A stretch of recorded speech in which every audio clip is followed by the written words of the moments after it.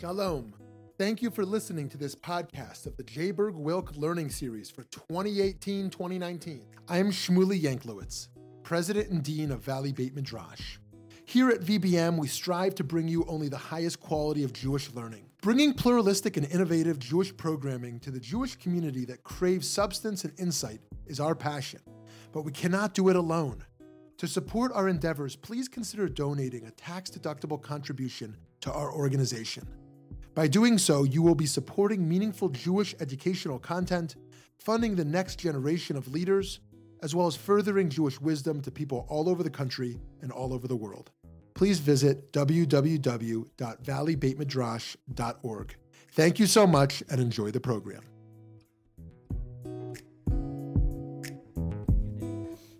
The topic that we're going to look at is one that raises, I think, for many modern people, serious moral questions, ethical questions, which is how do we think about, and if we're halachic decisors, how do we rule about, areas in which halacha seems to make distinctions, or makes distinctions, I should say, between Jews and non-Jews.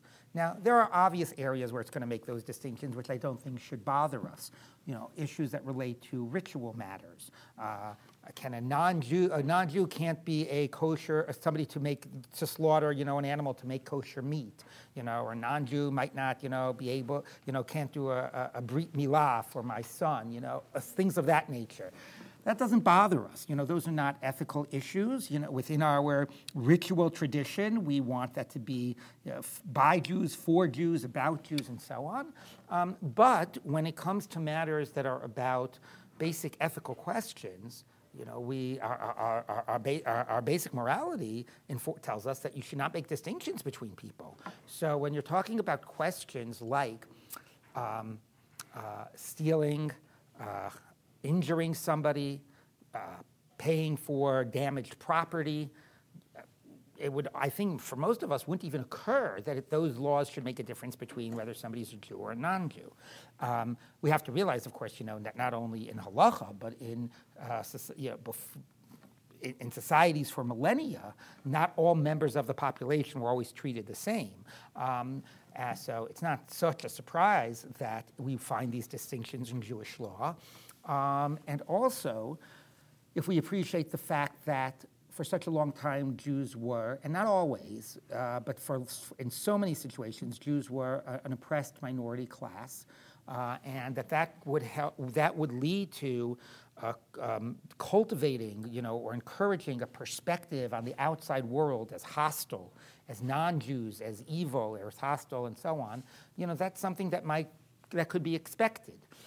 So, in terms of one question about how do we think of these, it's how do we think about the fact that these are the laws that are on the books and they're part of our tradition.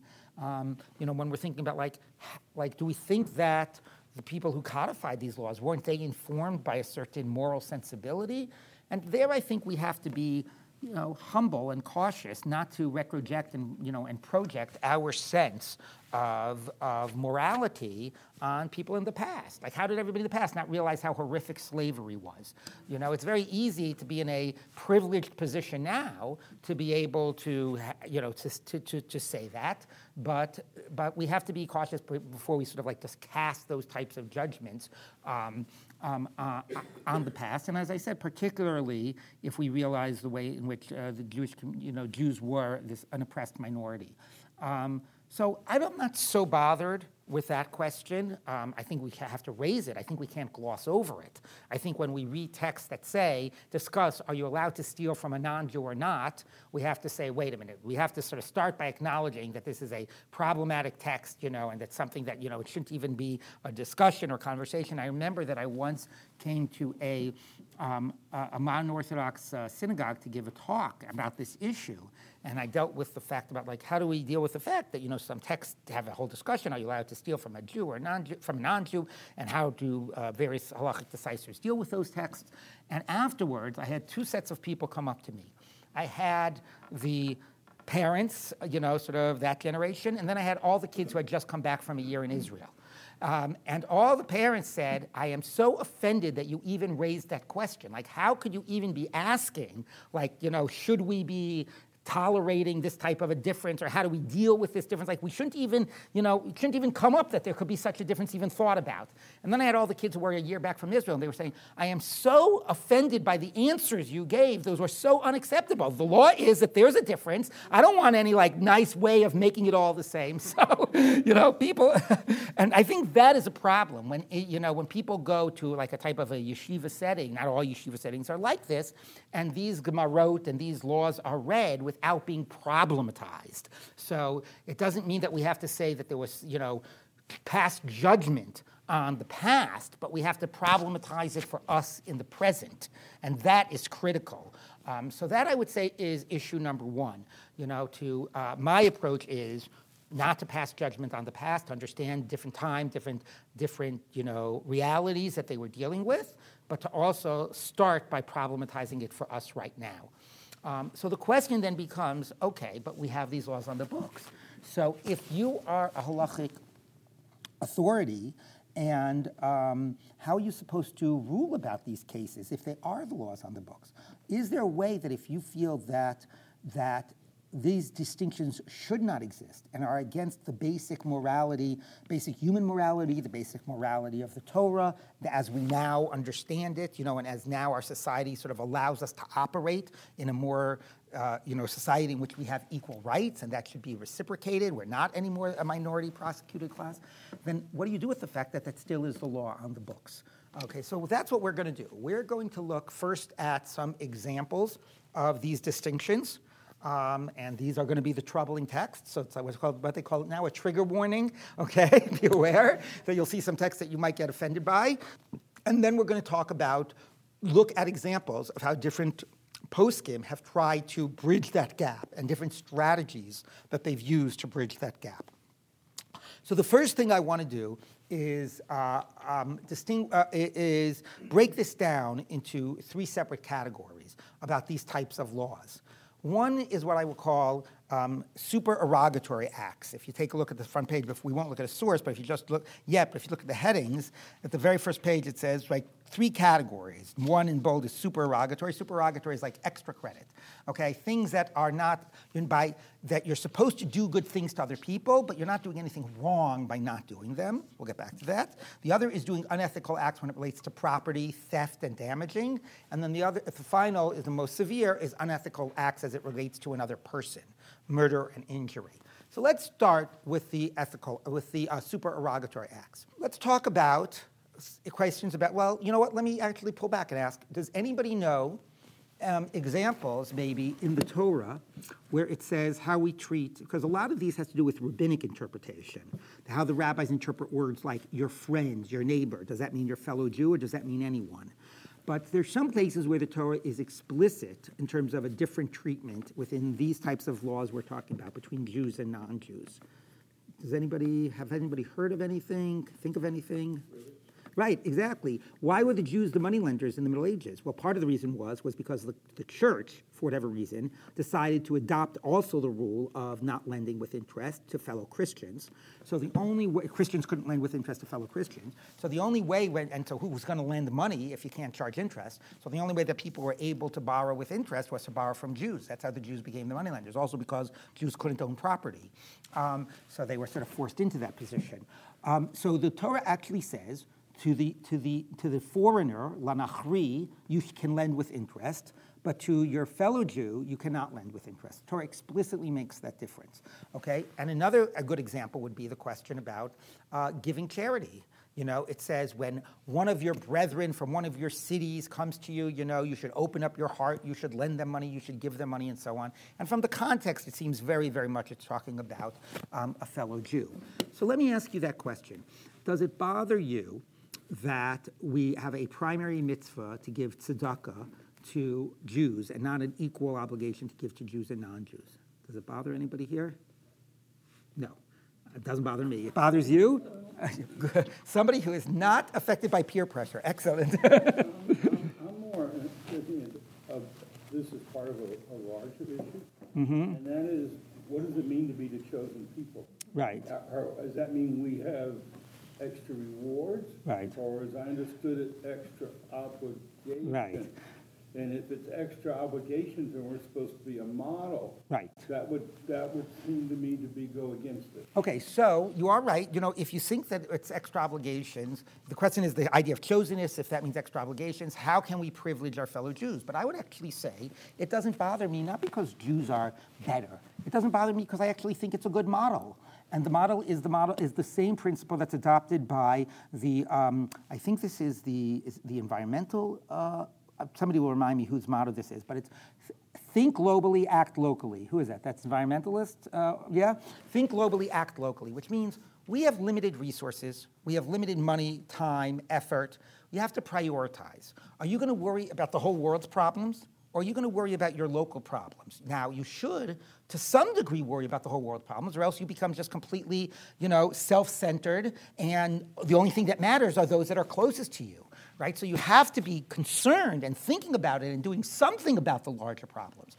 But your efforts are all going to be like diffused if you worry about trying to solve the world. If you worry about your local community takes care of itself, and that actually, if everybody is doing that, right, then we're all getting better. And there's been so much in terms of how Jews have been able, with Jewish immigrants, because they had free loan societies and because they felt this this connection for fellow Jews, it did a tremendous amount to help elevate the whole community. And I think it's a model that every community should act that way. So that doesn't bother me, to say that we prioritize those that are closest to us.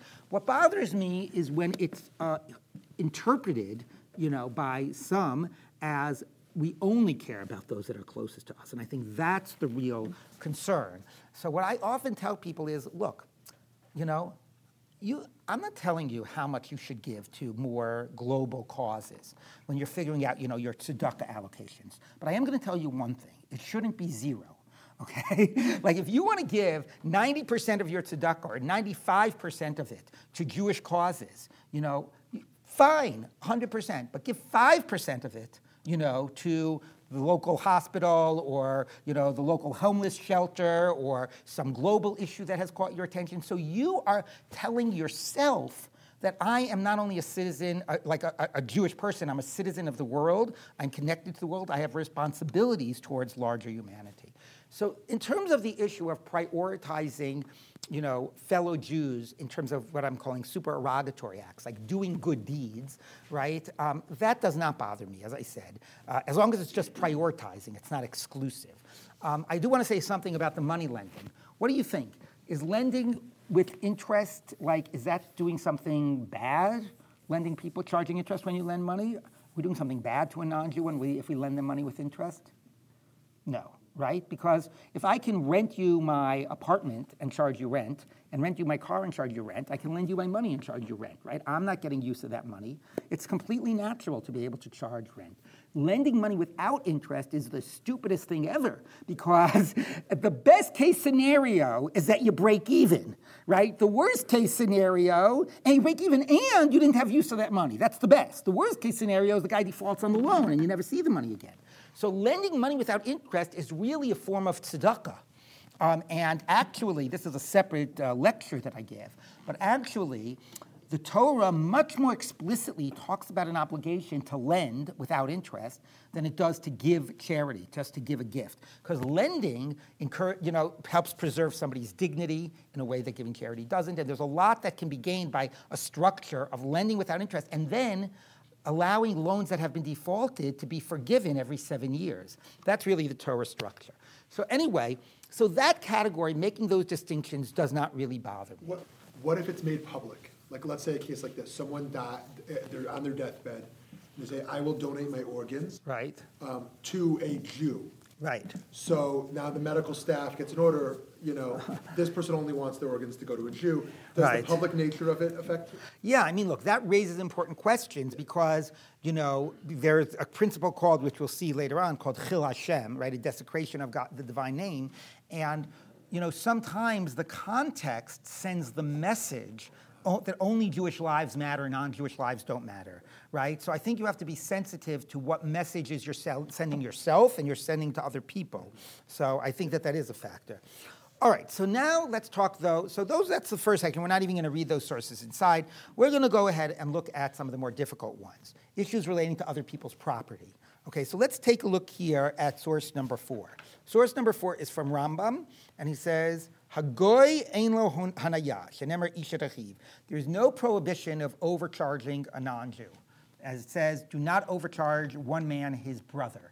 And brother is understood by the rabbis, meaning as fellow Jews. So a lot of this is how the rabbis read words like brother and fellow and so on. Now, overcharging, I should say, means, and according to halacha, it doesn't mean that you're limited in terms of what profit you can make.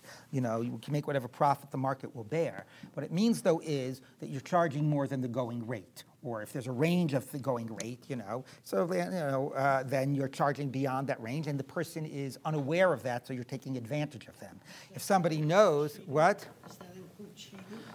Yeah, I mean, cheating is a slightly different prohibition, but we'll get to cheating in a minute, okay? So slight cheating is a little different, we'll get to that. So, if I know that, because I'm stopping off at the side of the highway, a cold Coke is going to cost me $3, but in my supermarket it costs me 50 cents, that's not overcharging because I know how much it goes for, and that's the going rate. But if I'm not aware what the cost is and I'm being charged more than the going rate, that's a problem. And here it says, but for a non-Jew, you're allowed to do it. I mean, that's a very dangerous text, right? It feeds in to negative stereotypes about Jews and so on. Here's another one, which is even more disturbing, or I don't know, you could decide which one is more disturbing.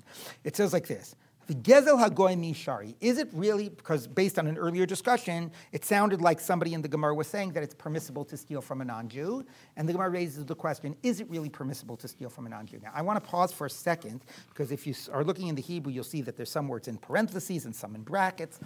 Here, I want to tell you a fascinating thing about these texts. If you asked your regular person who's went to yeshiva and said, what is the term in the Talmud for a non-Jew? Does anybody know what the standard Talmudic term is for a non-Jew? No, you're sort of right. That's the right answer, but it's not the answer you would normally get. The normal answer you would get is, what? Ger is a convert or a stranger. No, the normal word in the Gemara, that's sort of in the yeshiva world that we're familiar with, is akum. Has anybody ever heard of akum? You haven't heard of it? Akum is an abbreviation, which means Oved Kochavimu Mazalot, which basically means a star worshiper. That is the word that you will see all the time in the Talmud to refer to a non-Jew. But the point that it's Nochri or Goy is the real right answer. So why do you see all the time this word akum? Because here's what happened.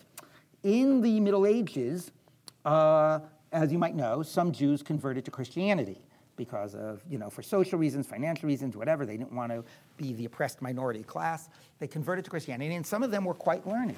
And some of them went to the church and said, I want to tell you what's in that Talmud. And they told all of these things. Some of them are these laws. Some of them are just sort of attitudes that are expressed in the Gemara that says all these nasty things about non-Jews. They're saying this about you. And that led to, anybody know what that led to? The burning of the Talmud, in some places. The forbidding of it to be published, the burning of the Talmud, or the church censoring the Talmud. So what the Jewish community did was they basically said, we are going to fix this problem ourselves. And they went through every single time it says Goy or Nochri, which are innocuous terms. I mean, they just mean Gentile, foreigner. And they changed it to say Akum. So that allowed them to say to the church that, this isn't referring to you. We love you guys. We're not talking about normal non-Jews. We're just talking about those ancient pagans and star worshipers. None of this text ever was meant to refer to you. And by doing that, they sort of allowed the Talmud to not get burned and censored. Now, that a text is really problematic if it doesn't even use the word akum, and it uses even another word to even make a greater distancing. So in the discussion in the Talmud of are you allowed to steal from a non-Jew, the original text said, is gezel goy, stealing from a goy permissible? But the text that appears in our Talmud is gezel knani permissible? Is stealing from a Canaanite permissible? So it's almost like an awareness that we can't even say this was ever discussed even about pagans. We have to put it like 2,000 years even before that and say that this was a question that was discussed about those ancient Canaanites. All right. So anyway, it's interesting to see that this process of like seeing your own discourse through the eyes of others and becoming sort of aware of how it looks and leading to this type of a censoring is already the beginning of an awareness of what's going on in these texts. So here's what the Gemara says. All right. Let's read this in the English. Okay. Is the robbery of a non-Jew permissible? Has it not been taught that Rabbi Shimon stated that the following matter was expounded by Rabbi Akiva when he arrived from Zifrin, its place? Whence can we learn that robbery of a non-Jew is forbidden? From the words, and he that is sold may be redeemed again, which implies that he could not withdraw and leave him. Okay, so this gets into a very technical discussion of the text. Okay, we're going to skip some of this, but I'm going to skip to the next paragraph. So the Gemara says, you know what? You're not allowed to steal from a non-Jew. It recognizes that there's a position that you are, but I would say, thankfully, from our perspective, it concludes you're not allowed to steal from a non-Jew. But it doesn't end there, because then it says, Rava therefore says, there's no difficulties. Regarding robbery, there's no exception, whereas regarding the cancellation of debts, this is permitted. Meaning, I can't actually break into a non-Jew's house and take their money or, pick his pocket and take money from him or whatever. But if he says to me, where's that $100 you owe me? And I say, oh, I already paid you up. So I'm not really actively taking money from him. I'm just not paying him what I owe him. Well, then that's permissible. Okay, and that's really disturbing, right? I am sorry to say that some people who are not looking to address the moral problematics of these texts, but are actually looking to allow them, for halacha to allow them to do things that are immoral, will actually say, oh, so then you're allowed to cheat on your taxes. Because not paying your taxes is not active stealing. It's just, not paying what you owe, right? So that type of, that is a possible discourse because of this Gemara. Okay, and then the Gemara goes on with those types of issues. All right, so that's a small sampling. For limited time, obviously, as Rav Shmuley said, we're not going to look at all these cases.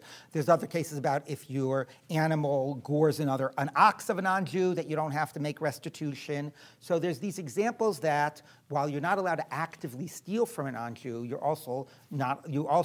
is not such a concern about not paying debts or paying what you owe or somehow or similar. However, I will say one paragraph to read is go down to the second paragraph after the one we were reading. It was taught, and this gets to the point that Rav Shmuley was asking. Rav Pinchas ben Yair said, where there was a danger of causing a profanation of the name Chilul Hashem, even the retaining of a lost object of non-Jew is a crime. Then you even have to return their lost object. So, when money is a factor, everybody convinces themselves that, oh, nobody's ever going to find out. It will never lead to a Chil Hashem. It's not like we've ever read in the front page of the newspapers about this ever happening, So, hopefully, even for people that might feel like, oh, okay, it's okay, here's a way I can get away with it, I wish people were at least, more seriously concerned about Chil Hashem and what happens when it becomes public. But really, I want people to be concerned about the basic morality of it and dealing with the fact that this text leaves open that window. Yes? In this context, the return of a lost article and the other issues are money. So retaining someone's article would be something that would be a public, it'd be a publication of what you've done versus using their money as a fund. No, the lost article means I'm walking on the street and I find a wallet and it has $1,000 in it and it's got a driver's license of Chris Christopherson or something like this, a certain non-Jew. Nobody saw me pick it up. So I'll take the $1,000 out of the wallet and I'll just leave the wallet behind. That's the case it's talking about. Okay. It seems like it'd be like public? Shirt. Oh. No, if it's public, then that gets to the issue of the desecration of the name problem. But it's imagining situations where it's possible it wouldn't lead. That's what the Gemara is saying. If there's a concern of the public nature of it, then obviously you have to, return the object. So. In that case, it would only be an object and it wouldn't be money. It seems to be No, I don't want to belabor this. I think the point it's saying is that if we had to rank how bad it was, active stealing is the worst. Lying about money owed is second worst, and not returning a lost object is the least bad. So it's saying when there's a concern about it being public and Chil Hashem, then even the returning of a lost object you have to do. Okay, that's the point. But, anyway, I can talk to you more about it afterwards. Yeah. Based on the Talmudic position that you can't even do business with idolaters, is there any intersection there with this that would go even further to say you cannot do something to benefit them? Not that you may not return it or you may steal, but you may not do something that benefits them, Well, and thus you should not even? Well, the Gemara about doing business, it's very specific about entering into partnership, because in that world, the way you would make sure that your partner was being honest was that if you had any doubts, you would make them take an oath in the name of their God that they didn't cheat you. And for the Talmud, you don't want to have a pagan take an oath in the name of their pagan God in order to verify what they're saying is true. So it was a very local concern. Here and there you have this issue about is it a problem of giving money to non-Jews, but that's much less of an issue. All right, anyway, so these are some of the things relating to property. Then it gets, at least stealing isn't okay, but other things, the door is left open. Then we get to the even harsher things. So let's look at source number 8. Okay, and here's Maimonides in Laws of Murder, and he says, whoever murders a Jewish person transgresses a negative commandment, as it is said, thou shalt not murder. See any problem with that text? One word. Well, except it doesn't specify murder your brethren. Right. Well, first of all, the biblical text it's based on is, talk about like an absolute type of a categorical, directive, thou shalt not murder, which doesn't even say your neighbor or anything. So it's how, the text it's based on seems very absolute. And the bottom line to say, what, it's not murder if you kill a non-Jew? How are you supposed to say such a thing? Actually, recently, it was about 10 years ago, in a very well-known Orthodox rabbinical school that has a Torah publication every year that students write, a student did a whole discussion of what exactly is the prohibition about killing a non-Jew. And he looked at all the different positions. Is it murder, but you don't get the death penalty for it, or is it biblically forbidden or only rabbinically forbidden? And they went through this whole discussion without at once problematizing the fact that we could even be talking about this, So, that was just a way that somehow we get so caught up in the internal dialogue, and not we, but often in the, in the yeshiva world, that it's a real issue, okay? So one is, it doesn't say it's permissible, but it's, for me, deeply disturbing to say it's not included in thou shalt not murder. And now let's look at source number 10, which has to do with something that, hopefully nobody is going around ruling, oh, it's not a big deal, chas v'shalom, God forbid somebody would say such a thing about that, about somebody's life, if you actually, did violence to another person. But if you want to know where some rabbinic authorities are saying things that, as practical rulings, let's take a look at source number 10. And here's what the Mishnah says. It says the following. Every danger to human life suspends the laws of Shabbos. That's pikuach nefesh. If there's an issue about saving a person's life, it overrides Shabbat. That is a very major principle. The value of human life, it trumps everything else. If debris falls on someone, so now let's say somebody's in a building and the building collapsed on Shabbat. So can you, uncover, move all the stones in order to save the person who might be who's at the bottom, and maybe you'll be able to save their lives. So it says it's doubtful whether he's there or whether he's not there. You don't even know, was he in the building when it collapsed? Whether he's alive or dead, and maybe he's already dead. Or whether he be an Israelite or a non-Jew. You don't know any of these things. So, and maybe I shouldn't bother saving him because maybe he's already dead. Maybe he wasn't there. Maybe it was a non-Jew who was in the building. No, nevertheless, you should uncover on Shabbat for his sake, because even if it's only it's only a sliver of a chance that you might be able to save a life, he would have to have been there, and he would have to still be alive, and it would have to be Jewish. Nevertheless, even though there's all those ifs, you still go ahead and break Shabbat because maybe you can save a life. Obviously, what implicitly emerges from this is that if you knew he was not Jewish, you would not violate Shabbat. Now, We will see in a minute how Rav Moshe Feinstein basically made that ruling moot, okay? And that's the second part of this, is to see how poskim who recognize the problem with this gap try to close the gap. But I want to end this section by here having a little newspaper article from 2012. Rabbi Yosef, this is Rabbi Ovadia Yosef. People might have heard of him, previous chief rabbi of Israel. Treating Gentiles violates Shabbat. Shas leader says religious physicians cannot violate Shabbat in order to save Gentiles' lives, but offers a halachic solution to avoid legal repercussions. So it says, so let's read this. What should a religious doctors do if a Gentile is injured in a car accident on Shabbat and is rushed to the hospital? According to Rabbi Ovadia Yosef, this does not warrant violating the sanctity of the Shabbat. During a class on Sabbath halacha relating to religious physicians, the spiritual leader of Shas said that while doctors are expected to do everything in their power, even if it requires violating Shabbat to save Jews whose lives are in danger, the same does not apply for Gentiles. And then he goes on and on. So now what are you supposed to do with it? He says the following. So let's skip to the next column. Rabbi Yosef expounded on the problem, saying that the Mishnah Brura, a classic authority, says that all religious physicians who treat Gentiles on Sabbath who treat Gentiles on the Sabbath, that should be, I guess, are violating the Sabbath. However, in reality, patients are brought to the hospital and must be treated. The doctor's license says they must treat all patients without distinction of faith or race. So what's the poor doctor to do? What's about the poor person who's dying? What's the poor doctor supposed to do? He's gonna lose his license. So he says, the rabbi offered a halachic solution. Follows the rule which a single person is doing the act, he's violating the Sabbath, while if two people are doing it together, they're exempt. So here's what you do. The doctor who needs to operate will call on another doctor or nurse to hold the scalpel together and make the incision, says Rabbi Yosef. It's necessary for all religious physicians to refrain from being put on trial for distinguishing between a Jew and a Gentile on Sabbath. So we don't want the doctor to be prosecuted, or to have to stand trial, so here's how you're going to do it. So as you can see, it's deeply disturbing that it's not even coming from a concern for the life of the non-Jew, and the solution seems, one wonders if anybody can reasonably operate by having two people hold the scalpel at the same time.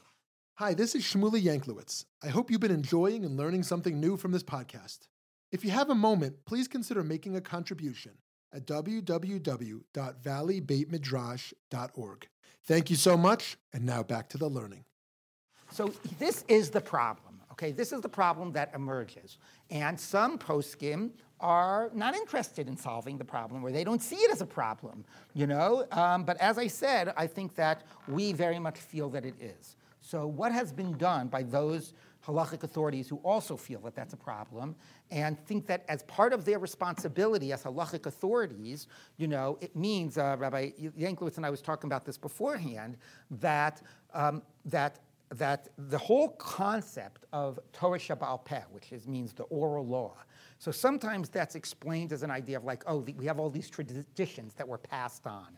But what the oral law really is more, in a more meaningful way, is that God basically says, I'm giving you the Torah, I'm giving you this law, you are going to be partners with me in this law, in interpreting it and implying it, explaining what it means. And the responsibility of a rabbi, of a posek, is to have fidelity to the text and the tradition, but also bring a deep understanding of the values of the Torah and what are sort of those deepest values, and see how they can realize them, in this world, bringing these laws in this world true to those values of the Torah and true to the tradition in the fullest way. That's what I think a number of poskim are coming and saying, this might be the law on the books, but we have a sense that sort of morality is dictating something else, and that morality is anchored in our deep understanding of the Torah and God's values, and we have to see how we can bridge that gap. Yes? What is the obligation, for example, the example you gave of the Jewish doctor?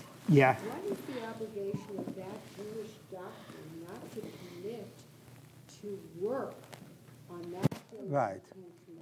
Right. So that is a question that the poskim deal with, right? Which is maybe some say you need to try to avoid working on Shabbat, so you minimize the violation. Others say no, you're saving lives, so you don't. But you're not saving lives if you refuse. Oh, in the case of the non-Jew. Oh, so that's an interesting question. Meaning, what if you said to Rabbi Ovadia Yosef, why don't we, you should be just advising religious doctors to not work on Shabbat if you think it's such a problem. That's an interesting question. I don't know what, right. Think about Maimonides Yeah. in Brooklyn. I mean, Right. doctors, that was a problem. Was it that they they wouldn't They treat wouldn't- non-Jews? No, but there were certain things that they wouldn't do on Shabbat. Oh, like But they write asked- notes or right, something? They asked other Jews. Oh, really? Oh, that's a problem if they're asking other Jews to do that. I don't know who gave them that ruling or if they were acting on their own. That is a real problem. Okay, so anyway, so here is this issue about those that feel that they have this responsibility to close this gap, and how are they going to do it? I want to take the question in a second. I want to just tell a brief story that very much touches on this about Rav Soloveitchik. So there was a story, I think about 30 years ago. I'm probably getting the dates a little wrong. Maybe it was even more. There was a story in Israel in the newspapers about how somebody, a non-Jew, maybe it was an Arab, was, something happened on Shabbat, and the Jewish doctors didn't treat him, or like the people on the scene, maybe the rescue, the first responders didn't help him, and it was like this huge scandal and embarrassment in all the papers. I think it turned out that actually it was a lie, that it didn't actually happen, that the person was just, muckraking or whatever. But regardless, that was like the big story. And then all of a sudden, all the rabbis were discussing like, so what's the halacha? How do you, it was almost like it was clear, morally and also, from the outcry, you had to articulate like, what does halacha say about this? So apparently this reached America. And I heard this from somebody who was in Rav Soloveitchik's class, from Rabbi Saul Berman. And in Rav Soloveitchik's class, the students came and they said to him, "So what's the story? Are you allowed to save the life of a non-Jew on Shabbos?" And he said, "Yes." So they said, "Yes, but what about what the Gemara says?" So he says, "Well, worry about the Gemara later, but I'm telling you the halacha is yes. You're allowed to save it," which is like, I know from my deep sense of what the Torah is about, and in the deep sense that the Torah speaks with a profound moral and ethical voice, that the answer has to be yes. I don't know yet how I'm going to fit that into the Gemara, how I'm going to reconcile that with what the Gemara seems to be saying, but that's my starting point. And I think that's where, without maybe articulating it exactly that way, some of what we're going to see now, some of the halachic authorities were working with that sense and how they sort of work to close the gap. You had your hand up before? I'm curious about like our sensibilities, the concept of ruach and nefesh. Mm-hmm. Your life takes precedence. Historically, was that not necessarily nefesh meant a Jewish person? Well, that's what these texts are saying. Now, how this actually played out historically is a good question. I know somebody who claims that nobody ever really acted upon, just from the reality of Jews living amongst non-Jews and so on. That they believe that in practice nobody ever acted according to that halacha. But I don't think that's so clear. Risking your life to save someone. Do you have an obligation to risk your life to save someone? Yeah, the general assumption is that you don't. But there's a whole question about, let's say, risking a limb to save a life. I mean, that's like a separate lecture. But those, yeah, exactly. Those are. But does it differ if it's a Jew or a non-Jew that's being saved? Well, according to the basic halacha here in the original sources, you don't have to really it's not just on Shabbat. There's other sources that I didn't quote that basically you don't really have to put yourself out to save the life of a non-Jew almost altogether. So, even, not only on Shabbat. I remember I once gave this lecture and somebody came up to me and said, "Rabbi, before you talk about the texts that say you can't save the life of a non-Jew on Shabbos, you have to talk about the texts that say you can't save the life of a non-Jew on Wednesday." And now those texts are more clearly talking about idolaters than about any non-Jew, but nevertheless, So in terms of the texts, it seems like Jews should be doing very little to be helping the lives of non-Jews, when they're in danger. At least those texts. There are other texts which we're about to see. In practice, it played out. I don't think it played out exactly that way. Yes? Couldn't you assume naturally just sort of by the patient? I mean, if the patient doesn't reveal that they're not Jewish, Right. you can assume by good intent, well, maybe they are Jewish. Yeah, so that's a way of, so what you're already getting at is a way of bridging the gap. Let's try to operate in some sense of, vague facts to allow ourselves to do it. So that's already a strategy of, okay, there's a problem, but let's figure out how we can minimize it. So that's exactly what we're going to see. So let's turn now to exactly looking at some of these strategies. Now, the way I've organized the rest of these sources is according to what I sort of see as what I'll call the legal strategies of minimizing the distinctions. So number one here on page 4 is by citing other obligations. Now, it sort of goes to this question mentioned before, about caring for non-Jews, their person, their property, that saying, you know what, maybe some of these laws create this gap, but there are other things that come in and step in and fill this gap. This mostly works around areas where it's a question about the first category of, do we have to do good deeds, towards others? And the biggest one here that's cited is something that's referred to as darchei shalom, ways of peace. And let's read this source together, okay? This is source number 12, and says the following. This is a Tosefta. This is from the sort of 2nd century period. In a town that has both Jews and non-Jews, those who oversee the charity collection should collect both from the Jews and from the non-Jews because of ways of peace. And we distribute the funds to poor non-Jews alongside the poor Jews because of ways of peace. We eulogize and bury dead non-Jews because of ways of peace. And we console non-Jewish mourners because of ways of peace. Darchei shalom, ways of peace. Now, what does darchei shalom mean? It is sometimes interpreted, and somehow some people assume that this is the default meaning of it, in a very, I would say, like almost cynical way, or maybe enlightened self-interest, I'll call it, which is, we should be nice to them. Why? So, or because, so then they'll be nice to us. Okay, enlightened self-interest. So we do it, we live among them, we got to be nice, because if we're nice to them, they'll be nice to us. So look, it gets the job done. It's telling us to be nice to them. So it's a little bit filling that gap. And here are the types of things like giving them charity, burying their dead, consoling their mourner, all of these types of good deeds. But it's not speaking to a deeper value. And there are other ways to read this idea of ways of peace. A certain law professor who also involved in in halakha said to me, what if we just reverse the order of that statement? As opposed to, we should be nice to them so that they should be nice to us. Let's say you reversed it and said, because they are nice to us, we should be nice to them. Then it switches it from being about self-interest and it changes it to being about reciprocity. Right? Because we are beneficiaries from the larger world in which we live, we, by the roads and by the clean air and by the mail system and by everything that we are provided for, and this was even true when Jews lived amongst hostile non-Jews. They still benefited to some degree from the larger world that was created by, by the non-Jews. So because they're nice to us, we have to be nice to them. That creates certain moral obligations upon us. It changes it pretty radically if you think about it that way. I'll say another way of saying it, which is, there's some very bizarre line in this passage we read that doesn't immediately fit to this idea about being nice to them. Can you see it among the list of things that we read about ways of peace, this source number 12? Which one of the ones mentioned is not exactly about doing nice things to them? Collecting their money. What does that mean that we are supposed to collect charity from them because of ways of peace? What do you think that means? Oh, that's so nice of you. You're coming and taking my money. Yes? If someone wants to help the poor and we're not letting them, no, you can't take their money.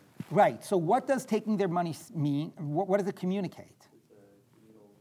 Correct. It communicates that you're part of our community. We're intertwined, right? When you actually have somebody say, we're coming to you to help give, it's one thing to force them to give, but to say, we'd like you to give, it's just saying, like, okay, we're seeing ourselves as all part of a shared community. Are there obligations to give when you're asked for charity? Yes, but halachic obligations, they don't apply to the non-Jews. But there's halachic obligations to the charity collectors to collect. Yes. Just wringing out of people. Okay, that's a separate discussion, but that's for Jews. Okay, here we're talking about for the way they're relating to the non-Jews. I'll tell you a story, which is, when I just got married, we had a lot of people at the wedding, and we got a gift, my wife and I, from this woman who literally had nothing. she bought us like, I think some like from the dollar store, something that maybe cost $5, like, one of those, the plastic ladle and the fork and the spoon set or whatever. And I said to my wife, I said, like, she needs this $5 that it cost. Like, I wasn't offended. I said, she needs this money more than us. I wish she wouldn't have given us this gift. I wish she just would have kept it. And my wife's grandfather, Alav Shalom, who's very wise, he says no. He says, this makes her feel that she is a active, meaningful member of a community, right? To go to a wedding and not give a gift, like people don't want to be like a nebuch. You don't want, to be able to give means that you matter and means that you are actually part of the community.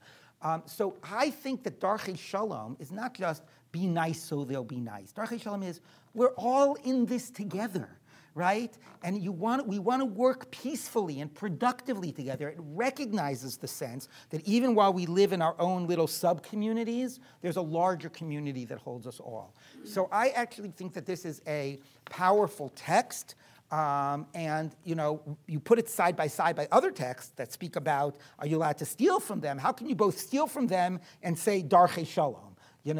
So if you give more weight to this text, it obviously sort of really pushes the other sort of things aside. One other way to appreciate what the meaning of Darchei Shalom means is in Rambam, and that's source number 14. Let's take a look at that. So he says the following. He says, it would appear towards me, and people see this source 14 on page 5, it would appear to me that we act towards the resident alien, okay, that's like a non-Jew who basically is living among us and keeping a lot of the laws, with courtesy and acts of loving kindness as we do with a Jew, because we're commanded to sustain their lives, etc. Okay, and then he says, skip to the next paragraph, even regarding the non-Jew, our sages have commanded us to visit their sick and to bury their dead alongside the Jewish dead, and to feed their poor amongst the Jewish poor, because of ways of peace. Behold, the verse says, God is good to all, and his compassion is on all his creatures. And it says, her ways are ways of pleasantness, and all of its paths are peace. So Rambam rarely quotes verses, especially verses that are unquoted in the Talmud. Here he is quoting this verse to give meaning to the idea of ways of peace.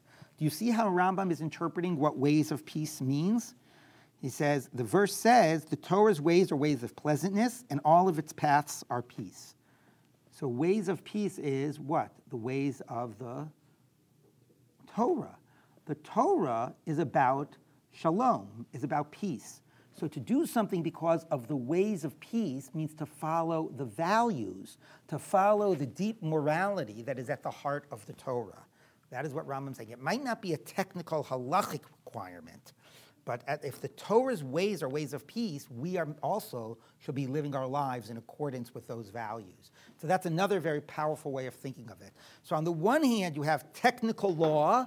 Legally, we might not be required to do certain things. Legally, we might even be allowed to do certain types of acts of injury or not paying of debts. But then you have these moral obligations or Torah obligations in terms of Torah values, in terms of what it means to be reciprocity, a shared community, living a life informed by the values of the Torah, which come to really fill the gaps and counterbalance a lot of that.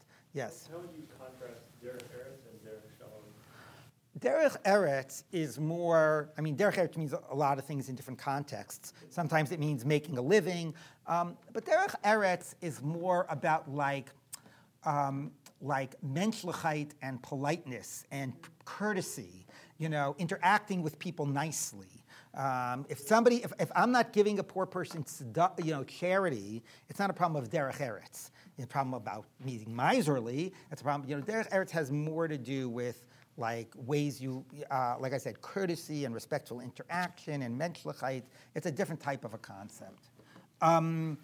Okay, so that's one idea. Now, sadly, though, for some people, this idea about like the Torah's values, and these moral values carries a lot of weight. Some people maybe it even carries more weight than halacha. But for a certain community, for a halachic community, sadly, sometimes people will sort of say, oh, so it's not really matter because it's not a real technical halacha. It's just a moral principle. So sadly, that is how now I don't, thankfully, many people won't respond that way. But there are some people who will. And it's important, therefore, to see how the poskim came to deal with this even at a technical halachic level, and we've already seen some suggestions. So let's take a look here at, I'm going to skip some of this and skip to number C, which is on page 6. Here's where it gets more interesting. And we're going to start with Rav Moshe Feinstein and dealing with the issue about saving the life of a non-Jew on Shabbos, exactly this question that was raised. So I'm sorry, what's your name? Alejandra, did I say that right? Yes. Okay, Alejandra said, let's just assume everybody is Jewish, okay? So that's what I would call, we have a word for that, which is called a legal fiction, okay? Which is like, because sometimes it matters not what the law on the books is, but how you're going to choose to interpret the facts. So we're just going to choose to assume everybody is Jewish. So that type of an approach is what Rav Moshe Feinstein does in a different way. Keep the law on the books, but based on a certain type of a workaround or a certain type of a way we assess a situation, effectively we're going to be able to treat non-Jews on Shabbos. So let's take a look at what he says. This is Rav Moshe Feinstein, the great halachic authority of the previous generation. And I'll give a little plug. I'm about to release a podcast in about 2 weeks, which is going to be called Igros Moshe. That's the name of his responsa, A to Z, where each week we're going to do 3 responsa of Rav Moshe Feinstein, 10 minutes at a time, 3 separate episodes a week. So each week is focusing on a different theme. We're going to start with America, A to Z. Then we're going to go birth control, then conversion. So anyway, tune in for that if you like this class. Thank you. You'll hear a lot more of Rav Moshe Feinstein in that podcast. So let's see what he says here.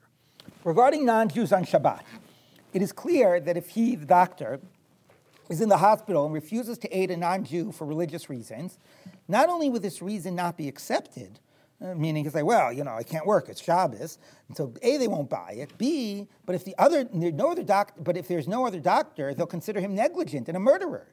So if he is required to be on the hospital on Shabbat, see, there goes that point. Try to avoid being there, but if you can't avoid it, or if he has a practice, and although his office is closed on Shabbat, his patients come specifically to him, and a non-Jew comes to him with a matter of risk to life, he is forced to take care of him, even if it entails biblical desecration of the Sabbath.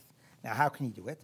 Because otherwise, it would be a true danger to his own life from the relatives of the sick person. And even if he is unconcerned that there will be any danger to him personally, we must be concerned that there will be a tremendous hatred from the people of the country and from the government itself, for we must definitely be concerned for the dangers that could result from this. And although Tosafot wonders how is it possible to allow Shabbat desecration because of a concern for hatred, given the circumstances in our country nowadays, there exists from a concern of hatred of great danger beyond what was considered. Even in democratic countries, where every Jew has the right to observe his own religion, however, this is not recognized to an extent to refusal to save a life. So, you can save the life of a non-Jew on Shabbos, because saving the life of a non-Jew is effectively what? Saving your own life, saving the life of Jews. If not that they're going to attack the doctor and come and kill the doctor, it'll lead to a pogrom, it'll lead to a big thing. Now, there was things, what was the case with Yossi? People remember this? There was a whole thing about in Crown Heights 20 years ago, longer, about a case where there was an issue about they thought that Hatzalah wasn't saving a non-Jew, and it actually did lead to some type of a whole reaction. Anyway, but this is what I would call a legal fiction, okay? That we are going to assume that every case is actually really the risk of a life of a Jew. In all other areas of halacha, this is so far-fetched and abstract that it would not weigh. Okay, but here it's coming into play in a way to actually address this issue of because you got to save the life of a non-Jew.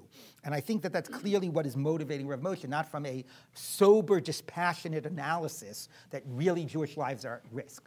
Now, I have to tell you, Rav Moshe went out of his way to say, as we've seen, even if you think that there's no danger at all, doesn't matter, I'm telling you there's a danger, et cetera, et cetera. So what has happened is, and I've mentioned Hatzalah before, people know Hatzalah, right? The emergency ambulance service or whatever. So they do amazing, amazing work.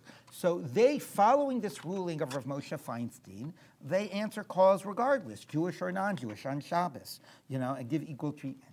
However, there's a little bit of a problem because since it's based on this type of a logic, and even though Rav Moshe made a point of saying that there's always going to be a danger, you should always assume, et cetera, There have been stories that every now and then they've hesitated to respond if they thought like they could get away without responding, and nobody would know any better or something like that. Thankfully, those stories are few and far between. I think I heard them about one particular Hatzalah. The general rule is, they respond equally without hesitation. But sometimes workarounds aren't perfect because workarounds leave the distinctions on the book. And therefore it allows sometimes for something to slip between the cracks. Okay, but this ruling of Rav Moshe is very powerful. And I want to say something about workarounds. To some degree, we would prefer an answer which is like, what do you mean? You save the life of a non-Jew because non-Jewish lives are human lives. And of course, that overrides Shabbos. It doesn't matter Jewish or non-Jewish. So we'll see somebody who says that in a few minutes. What Rav Moshe did by doing a workaround, it's more easily accepted by one's colleagues because you're not making a radical change. Law by its nature, and halacha in particular, religious law, but law by its nature is very conservative. It resists radical change. It moves slowly. And therefore, it's much easier to keep the law on the books and to make some type of halachic fiction or workaround than to say we're going to revise the whole law. So the benefit is that it gets accepted. If you ask somebody, why is it okay to save the life of a non-Jew on Shabbos, they'll say, oh, because Rav Moshe Feinstein said, et cetera, right? They won't say, oh, we've changed that law, right? Who's going to listen to you say that? The downside is that because that law is left on the books, the distinction is still present, and it can lead to sometimes some issues, like I mentioned. The law professor I was referring to before, her name was slipping my mind. It's Suzanne Stone. She's a law professor in Cardozo Law School. She actually said that there's a term for this in American law. I don't know if it's an official term. Anyway, it's called muddling through. Okay, and muddling through, that's the official term, muddling through. What? Is it? Okay, right, there you go. And I mean, she tells a story that when she was first out, I think she was clerking for judge or whatever it was, a case came before her about some women that were being taken to court by the IRS because of back taxes. And the story was that it was their husbands who didn't pay taxes, and then the husbands gambled away all of the money, and they didn't have the money to pay it, but they were being held responsible because who knows where the husbands were, and legally they were responsible. I'm not remembering the specifics, but that was the gist. Anyway, so she went to the judge and she said look, I mean, obviously this whole fact that they're being held responsible is is unjust, and we got to do something to change the law. And he said, well, we can't do that here. Figure out a way to get there without changing the law. So anyway, so she spent a lot of time, and then she realized, wait, if they gambled away the money, then we could consider that a business loss or something like that, then therefore count that against the money they owed in their taxes, so they really showed no. Anyway, there's some way she managed ultimately to get it that they didn't have to pay. And she said that, the law works this way.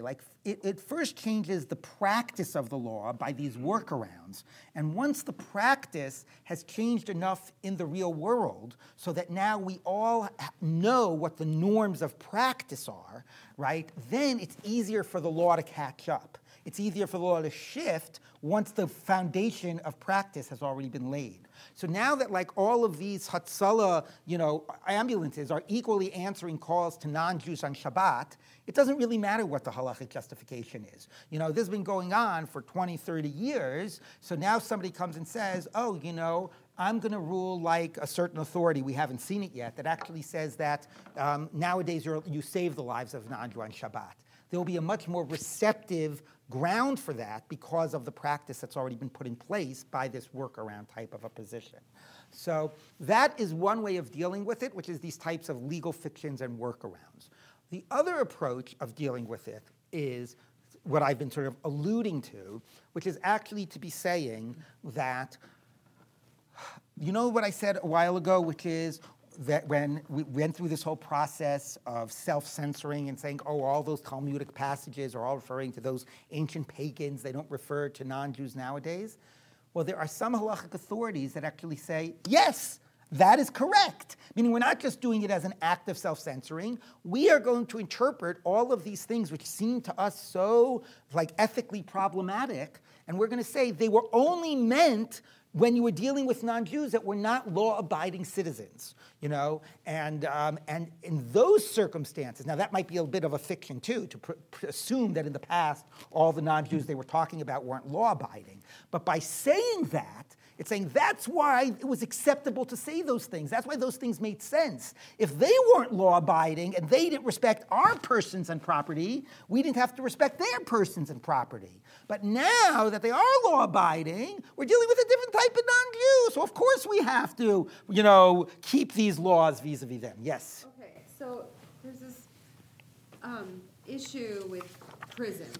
Okay. And healthcare. Uh-huh. And there's not very good health care for people who are incarcerated. Right. And many of those people were falsely incarcerated or incarcerated because of drugs or Right. incarcerated because of whatever. Or they're being incarcerated because they come and seek an asylum. I'm not sure when that's supposed to be happening, right? So there's that happening. And then they're supposed to seek health care. So if they get sick or are dying on Shabbos, and these are not law-abiding citizens.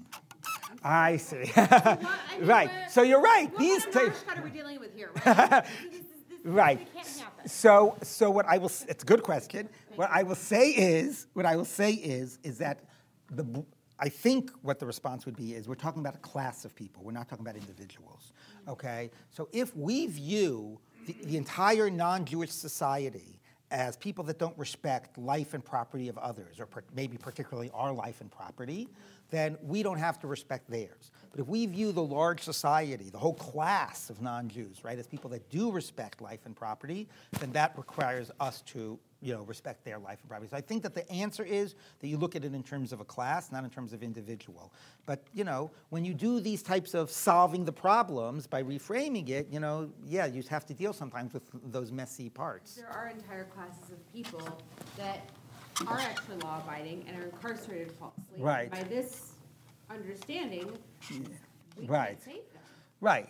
Well, you could go back to your halachic fiction and just say, I'm going to assume everybody here is law-abiding. exactly what I was Right, thinking about, right, right. But I'm not sure we need to, because I think this approach more has to deal with the class, how we think of non-Jews generally, not a specific individual. Yes. But who among us is completely law-abiding? Right. Yeah, no, I mean, who everyone's, has never rolled through a stop? Right. everyone's criminal. Right, right. I think it means a general orientation. Is society basically about respecting other people's, lives and property, or not about that? So let's take a look. Yes, go ahead.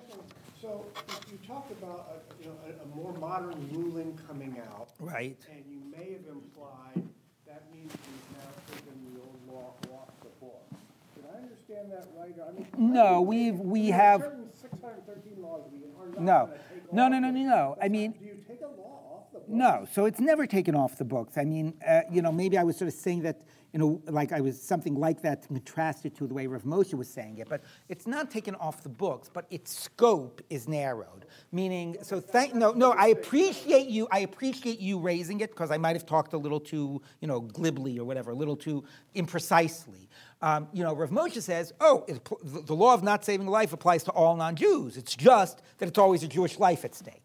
Whereas what this is saying is the law is on the books, it just applies to a very particular class of people who don't exist nowadays. So effectively, it doesn't apply to anyone, but it does it through narrowing the scope. So thank you for that clarification. So let's take a look. First, we'll see this in Rambam, who says it in one area, and then we'll see it in Meiri, who Rambam is 12th century Spain, Meiri is 13th century Provence. Meiri is the one who is most known for this approach. So source number 18, Rambam says the following.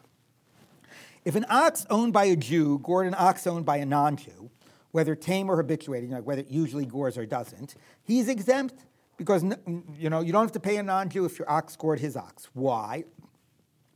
So the Gemara doesn't say why. The Gemara just makes it sound like because they're non-Jews. But here's what Rambam says. Because non-Jews do not obligate people to pay for the damages that result from their animals, and we apply their laws to them. So if they're not going to obligate people to pay when their animals damage, we're not going to pay them when our animals damage them. So Rambam is sort of already, giving this as a way of explaining the lack of, symmetry or making it symmetry, but the lack of the way, the way we treat Jews different than non-Jews has to do with the way they treat us. Let's take a look at the next source, the Meiri, who makes a more global statement. okay? And Meiri, as I said, was 13th century Provence, and he came from somebody before it's mentioned the whole issue about chosen people. You know, Meiri had an interesting theological philosophy, and he thought that two things. Number one is he thought that the only way that people are going to be, he did not believe in like a secular ethics. He said the only way people will live a moral life is if they believe in a moral God, and that'll keep them in line, okay? That's point number one. So he didn't give any stock to secular ethics. But he said, everybody who believes in a moral God shares a fundamental community of faith. So, you know, Jews and non-Jews and Christians or whatever. So, meaning, he obviously held of the distinctions between Jews and non-Jews, but he's recognized a certain larger brotherhood of those who believed in a transcendent moral God.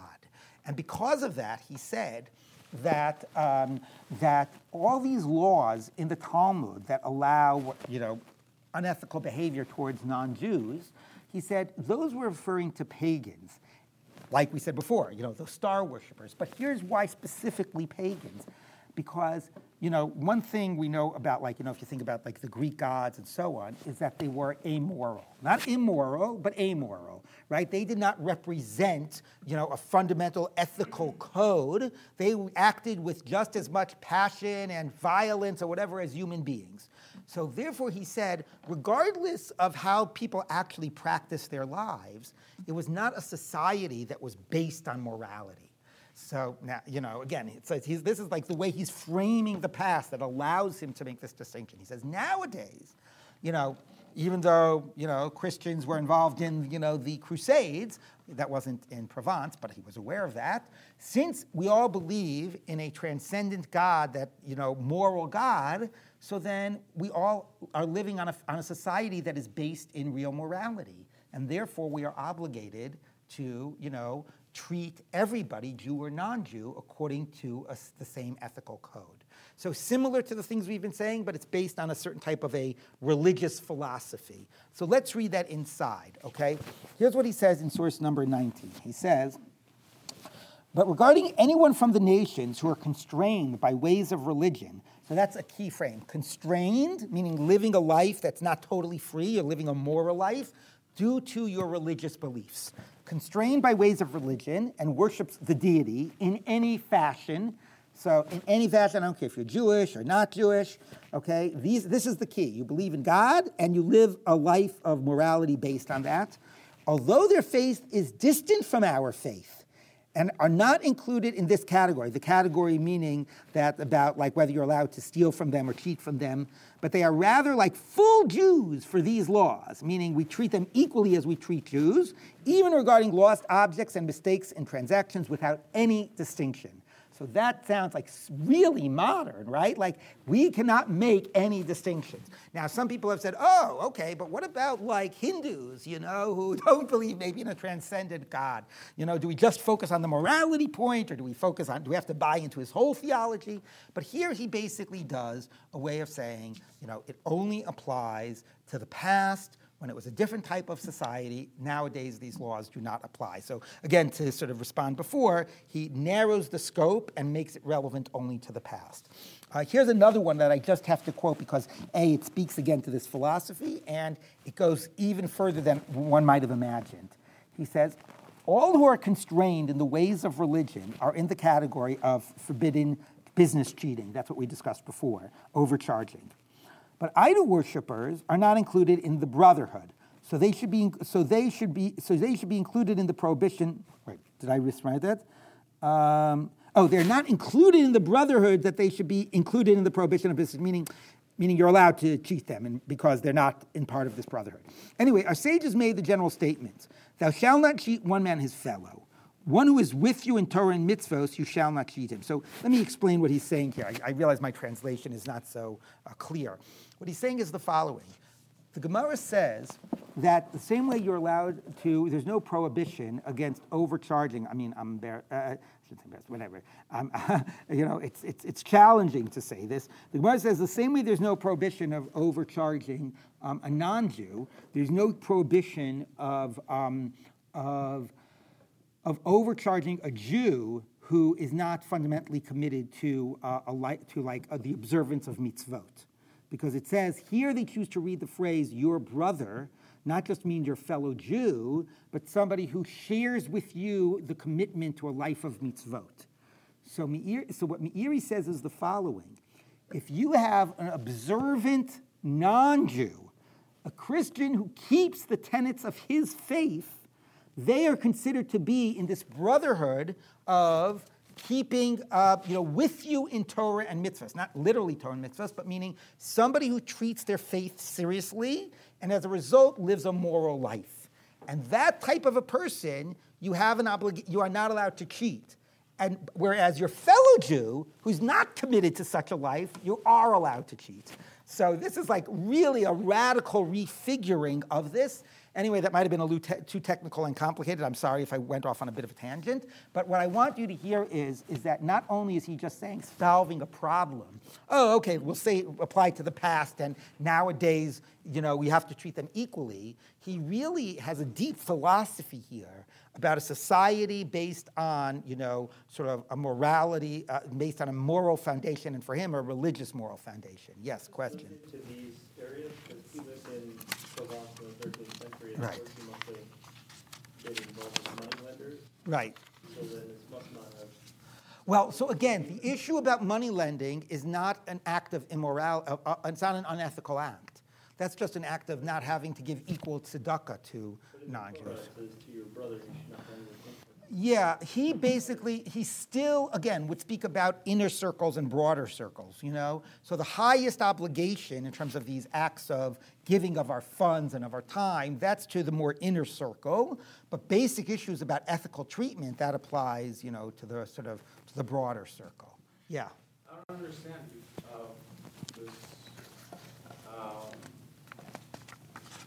definition because, for example, the Knights Templar were charging interest Right. under the authority of, Uh-huh. so they were allowed to do it. Right. So, yeah, Gently were Christian. oh, yeah. But they should have got, if all fair, Right. that should be pointed out. Yeah. If, Right. Well, in general, I don't see the interest as an issue, as we mentioned that earlier. Okay. So what I want to do, so we have a little bit of time left, and I want to look at just one or two more sources that are along this line. Okay. And the rest are variations of this theme. The basic idea that, nowadays non-Jews are not idolaters, nowadays non-Jews are ethical, and therefore these laws were only meant to apply to this past category of non-Jews. So they're all variations of that theme, but I want to read some texts that are particularly powerful in that regard. So let's look at source number 23. Okay, this is called the Be'er HaGola. This is from Rabbi Moshe Ravkash, who lived, as you see in the dates here, it says, I think that should be 1591 to 1671, put the dash in the wrong place. Anyway, lived in the 17th century. And here's what he says. He first quotes the Shulchan Aruch. And he says, non-Jews whom we are not at war with, we do not bring about their death, but it remains forbidden to save them. Okay, that's this issue about even saving them on a Wednesday. Okay, so now here's what he has to say about this. That is to say that we are taught at the end of Kiddushin, the best among non-Jews you should kill. Here's one of these really challenging, problematic Gemaras. That is only if we are at war with them, as Tosfos wrote in the name of the Yerushalmi, that the rabbis did not say such a thing except with regard to the non-Jews of their time, who are pagans and that should be star worshippers. Oh my God, I got to proofread this text. Okay, anyway, and star worshippers, and did not believe in the Exodus or in creation. However, the non-Jews that we, the Jewish nation, are exiled in their shade and scattered among them, their shade meaning that they provide for us protection, okay? They do believe in creation and in the Exodus and in a number of core principles of faith, and their entire religious worship is towards the creator of heaven and earth.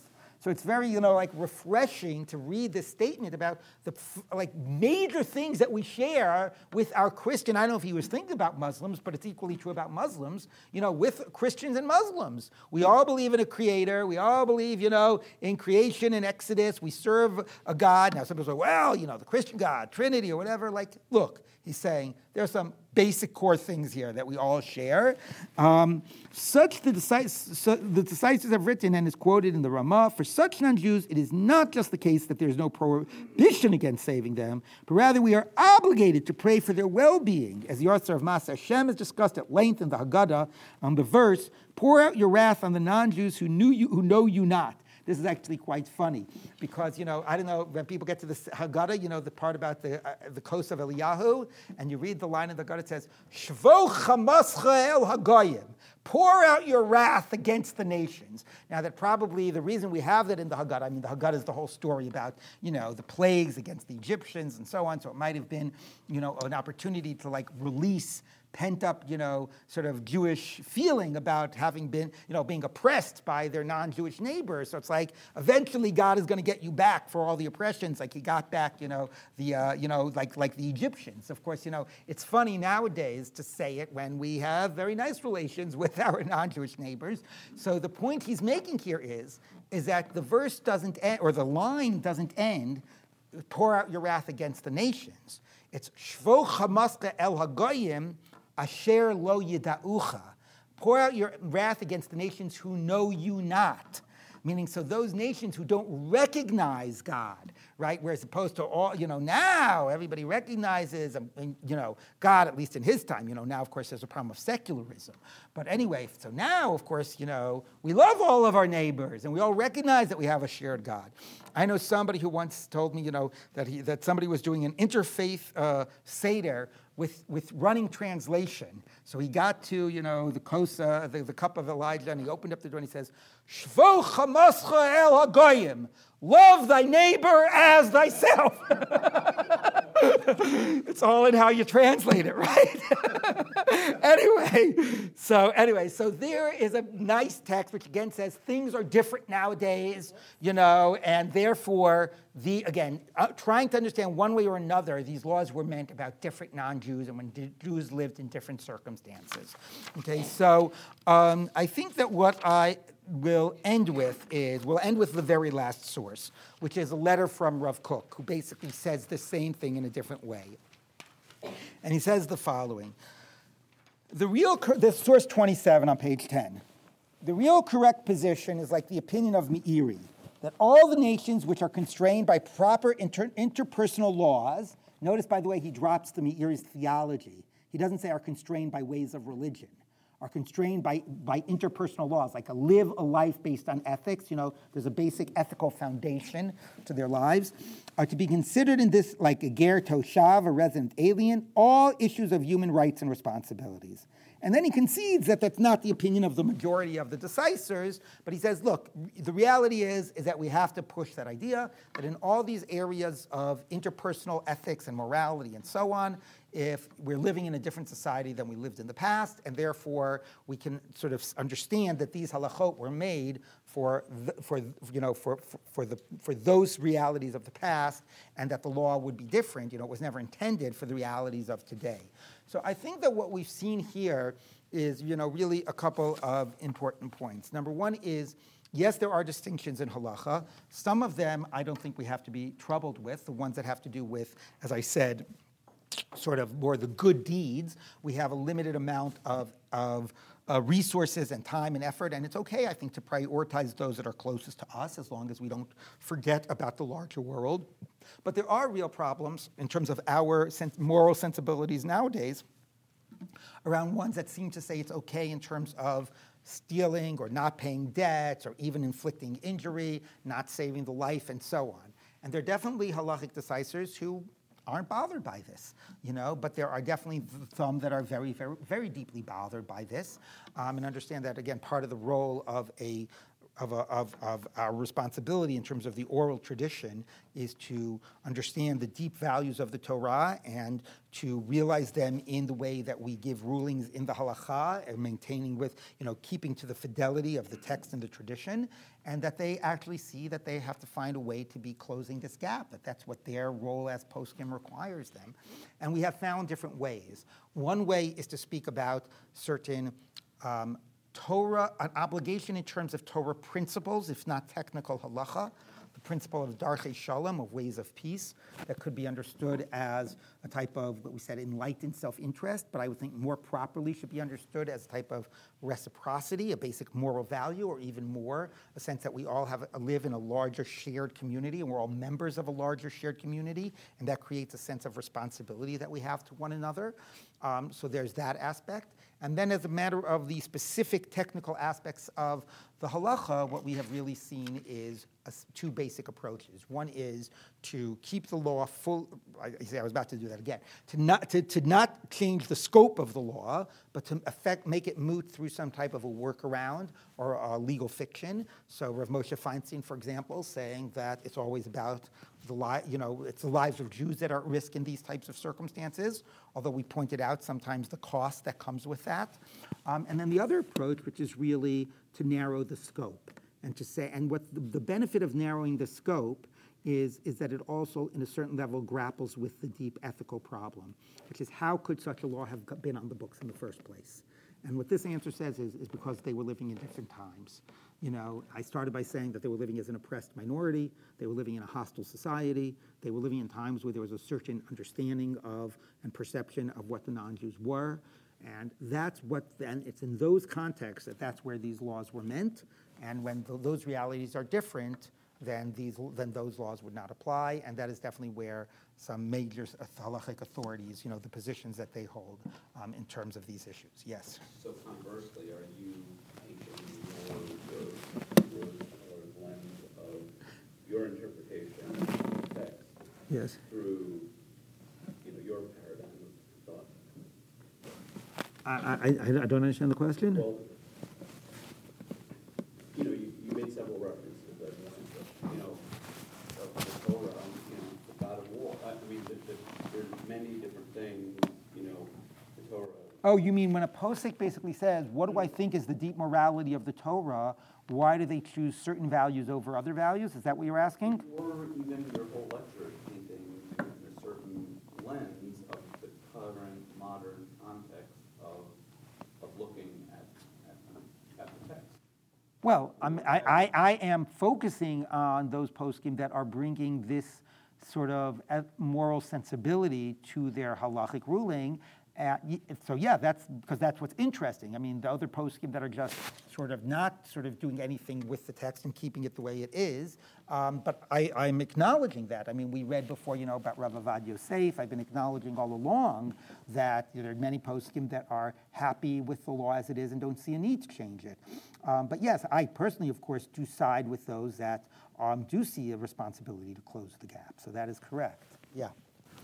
In the narrowed scope, are there situations today where we could actually then find some relief for us with groups that are very hateful? Yeah, so I will say, so that's a good question. I will say that, look, let me just sort of say this, that I have heard, I'm not going to make a claim to what he would say if he were here and what his position is right now, but I have heard in the past Rabbi Shlomo Riskin talk about the Meiri's position and about societies based on morality and so on, and has said that even though Islam is more, doesn't have the issues of the Trinity and is, rejects images and so on, so sort of at a theological level is closer, much closer to our faith, that he thinks that, because of radical Islam and the way that other Islamic, leaders do not denounce it and so on, that some of what was said before about these distinctions should apply to Muslims. Now, I think that is way globalizing what happens in radical Islam to the entire billion Muslims that are in this world. But anyway, but if you're asking, are there some who want to maintain these distinctions with certain classes of people, the answer is yes, there are some who want to sort of say, we'll remove these distinctions for some and we'll apply them to others. So, yeah, that definitely is his position. So, and there are some who say that. Well, I'm just trying to give it a rational, moral upstanding for us today. Uh-huh. Some value. Right, like, is there something we can salvage from this text?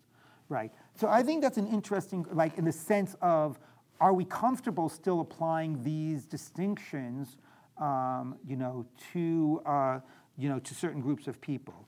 So it's a really hard question, you know, because I mean, I'd ask you what you think. I mean, I feel that we have to look, if somebody is acting towards us in a violent way and we have to protect our lives or whatever, then there are different halachas that apply. You know, that's about protection of our life, protection of other people's lives, you know, somebody who has a category of rodef, who is a threat to life, and so on. So there, you know, those are special cases. But generally, whether somebody is a good person or not a good person, I think we have to treat everybody with a basic, you know, that there's basic codes of morality we have to treat all human beings with. So it's an important question. Yeah. My takeaway here is, with the exception of Rabbi Feinstein and some of the rabbis that try to adopt a more modern explanation, at the end of the day, we're still talking about workarounds and trying to explain Right. halacha, and instead of facing the issue that we should look at some of these texts from a historical point of view, Right. and say, this is the way Right. we were taught, Right. but maybe understand in this modern century, these principles can be applied. Right. Because if you give this text to any anti-Semite, Right. what better Of course. ammunition could you give them? Absolutely. And by the way, and that goes about when the Talmud was translated, and the church was told what was in it. There was opposition to translating it into English for exactly that reason. Now you can get it all online, you know. The last point is this line of thought Yeah. is continuing just in the last few months in the state of Israel, where they passed this Right. national state law. So I don't want. Making, again, Yeah, a distinctions. black and white Yeah. distinction between Jew and non-Jew. So I don't want to comment on the current political situation, but what I will say about your previous comment is, I think that the later positions, Rav Moshe Feinstein was a workaround, but then the ones afterwards really were grappling with the issue and really were saying, like, yes, this is a historical context, and that historical context doesn't apply nowadays. One minute. So that's number one. But the other point I want to make is, like, halacha works through reinterpretation, not through revoking laws. And the best analog to think about this is the Constitution. So it's true that even the Constitution, you know, you can have an amendment and you actually can revoke parts of the Constitution, which is true. But mostly, you know, or not mostly, I mean, some major things like slavery or whatever, okay? But a lot of change has happened through reinterpretation, you know. Some will say creative reinterpretation. It depends if you're a constructivist, what your position is. But that is the way that halacha deals with change, is not through revoking, but through reinterpreting. And I think that some have done that effectively in a way that puts it in a historical context, as you were referring to. But we're still teaching the new rabbinical students the same text, the same way. Well, that's what I started with, and maybe this is a good point to end, which is I think that, you know, I'll end by telling you a story that I give a Daf Yomi class, which is, you know, a daily page of Talmud. And I was very blessed for many years to have in my class a woman by the name of Rivka Haut, Aleh Shalom, who was a major a feminist, a Guna activist, wonderful, wonderful, deeply person. I mean, and you know, she kept me on my toes, both because of like her strong moral sensibility. Also, anytime there was a Gemara that had anything to do about women or about animals, she loved her dog and she loved animals. I knew like I was going to get it from her. So anyway, so I remember that once we were reading this Gemara and I was like trying to make it, soften it and explain it and make it better. And I remember to this day what she said. She said, Rabbi Linzer, it is not your responsibility to solve the problem of the text. What you have to do, and what you do is you have to acknowledge that it's a problem. because the biggest issue is when it gets taught without being problematized, then everybody just internalizes that perspective without really any critical thought. And that's the issue. So acknowledge that it's a problem, name it, and you don't always have to have an answer. So that's sort of what we started with, and I would agree. I think that you can teach these texts if you raise the problems. I think when we fail when we teach them, and we have a whole discussion of how bad is it to kill a non-Jew, and not at any one moment say, wait a minute, this is how can I even be talking like this? So that's where the real problem lies. All right, it's been great learning with all of you. Looking forward to doing it again in the future.